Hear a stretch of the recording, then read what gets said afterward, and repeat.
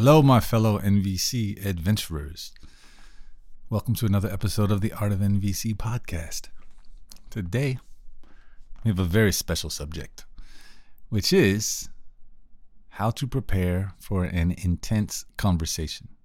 Now, I was inspired to create this episode because I had a friend of mine and she was going through a really rough patch in her relationship and they were taking time apart from each other and they hadn't talked. All this stuff had gone down. They love each other, but they had a lot of things that had gone down and they weren't really talking about it. But things don't go away. Problems don't just dissolve.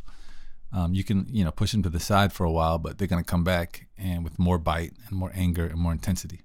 But, so when you have like a really intense interaction and then you take space and things calm down, it's a lot of people I think are reluctant to bring it up again because it might erupt again. And it's true. When you talk about this subject, it may erupt again. But without talking about it, how are you going to get through it? So I want to give some pointers on how you can prepare for a conversation. You got to have it. You got to bring it up.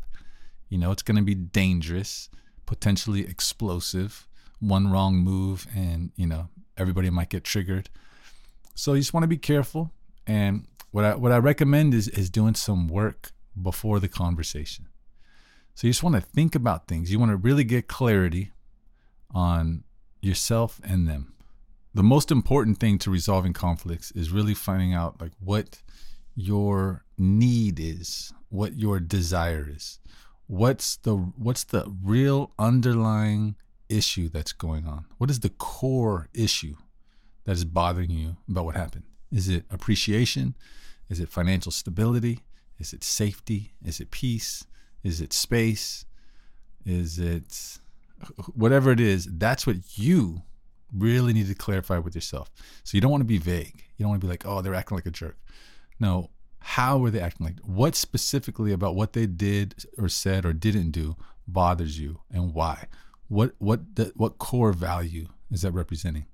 Is it greed? Is it integrity? What? You really, really got to work that out.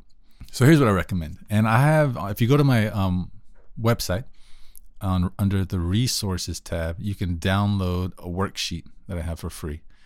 And it will go through these things with you. But I want to talk about them right now. You start with the steps. So let's say you get a pen and paper and you write this out because writing is helpful. It helps you clarify what's going on.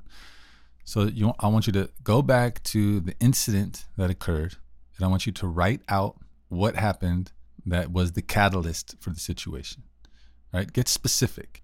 Don't be vague where they're like, oh, they always do this or they always do that or they never, no. Just go to one incident. They did this and write it out. And when you write out what they did, do not imply that they're bad or wrong in any way. Just stick to the facts. Keep all your opinions, your evaluations, and your judgments far away. Just write out what happened. They walked in the house and then they said this and then they did that. Don't like he walked in the house, was very rude and then blah, blah, blah. No, it's just the facts. Okay, so that's the first thing. You want to write it out and then read it and make sure you're not implying that they're bad or wrong in any way. Then write out how you feel when you think about it, right? Make sure it's a real feeling, not a fake feeling, not a I feel like or I feel as if, which is always going to have a judgment following that.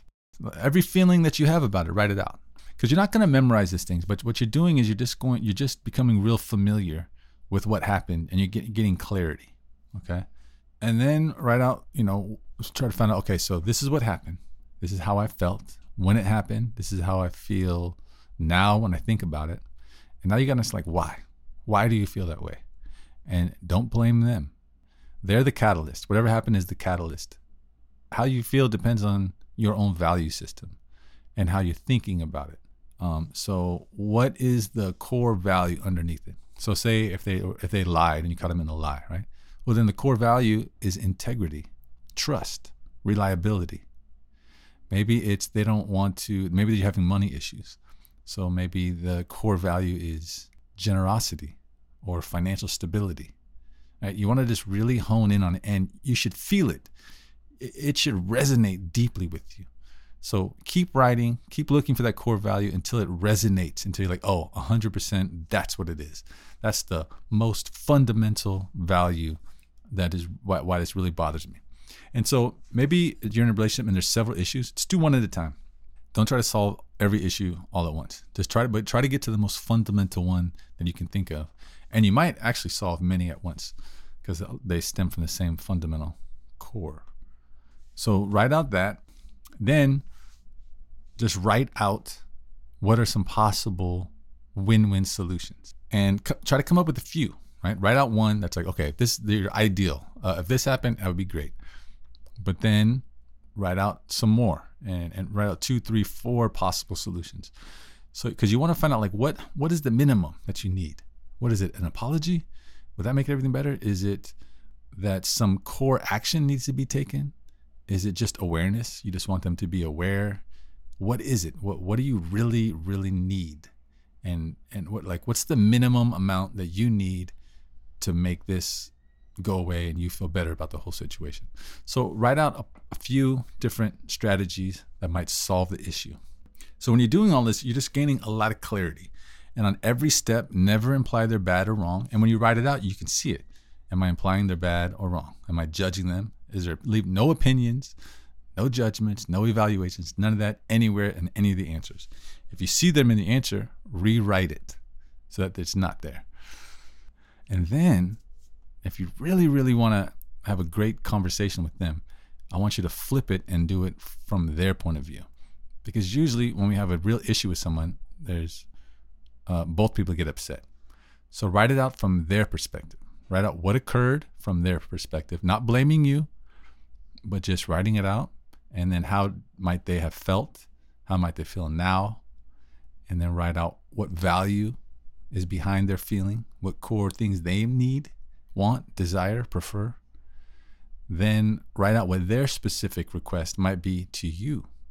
Okay, so this is a bit of work. So you're probably not going to do all this work for something small. This is more for like big, intense interactions, fights with really close family members, loved ones, husbands, wives, or people you work very close with.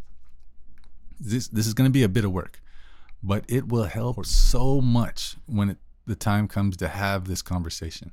And then you will be ready to speak clearly. You will know what your needs are. You will know potentially what their needs are, what they might want. You'll have several different potential options. And man, it will really help a lot. And then lastly, what I want you to do is imagine that you're having the conversation and things go off the rails.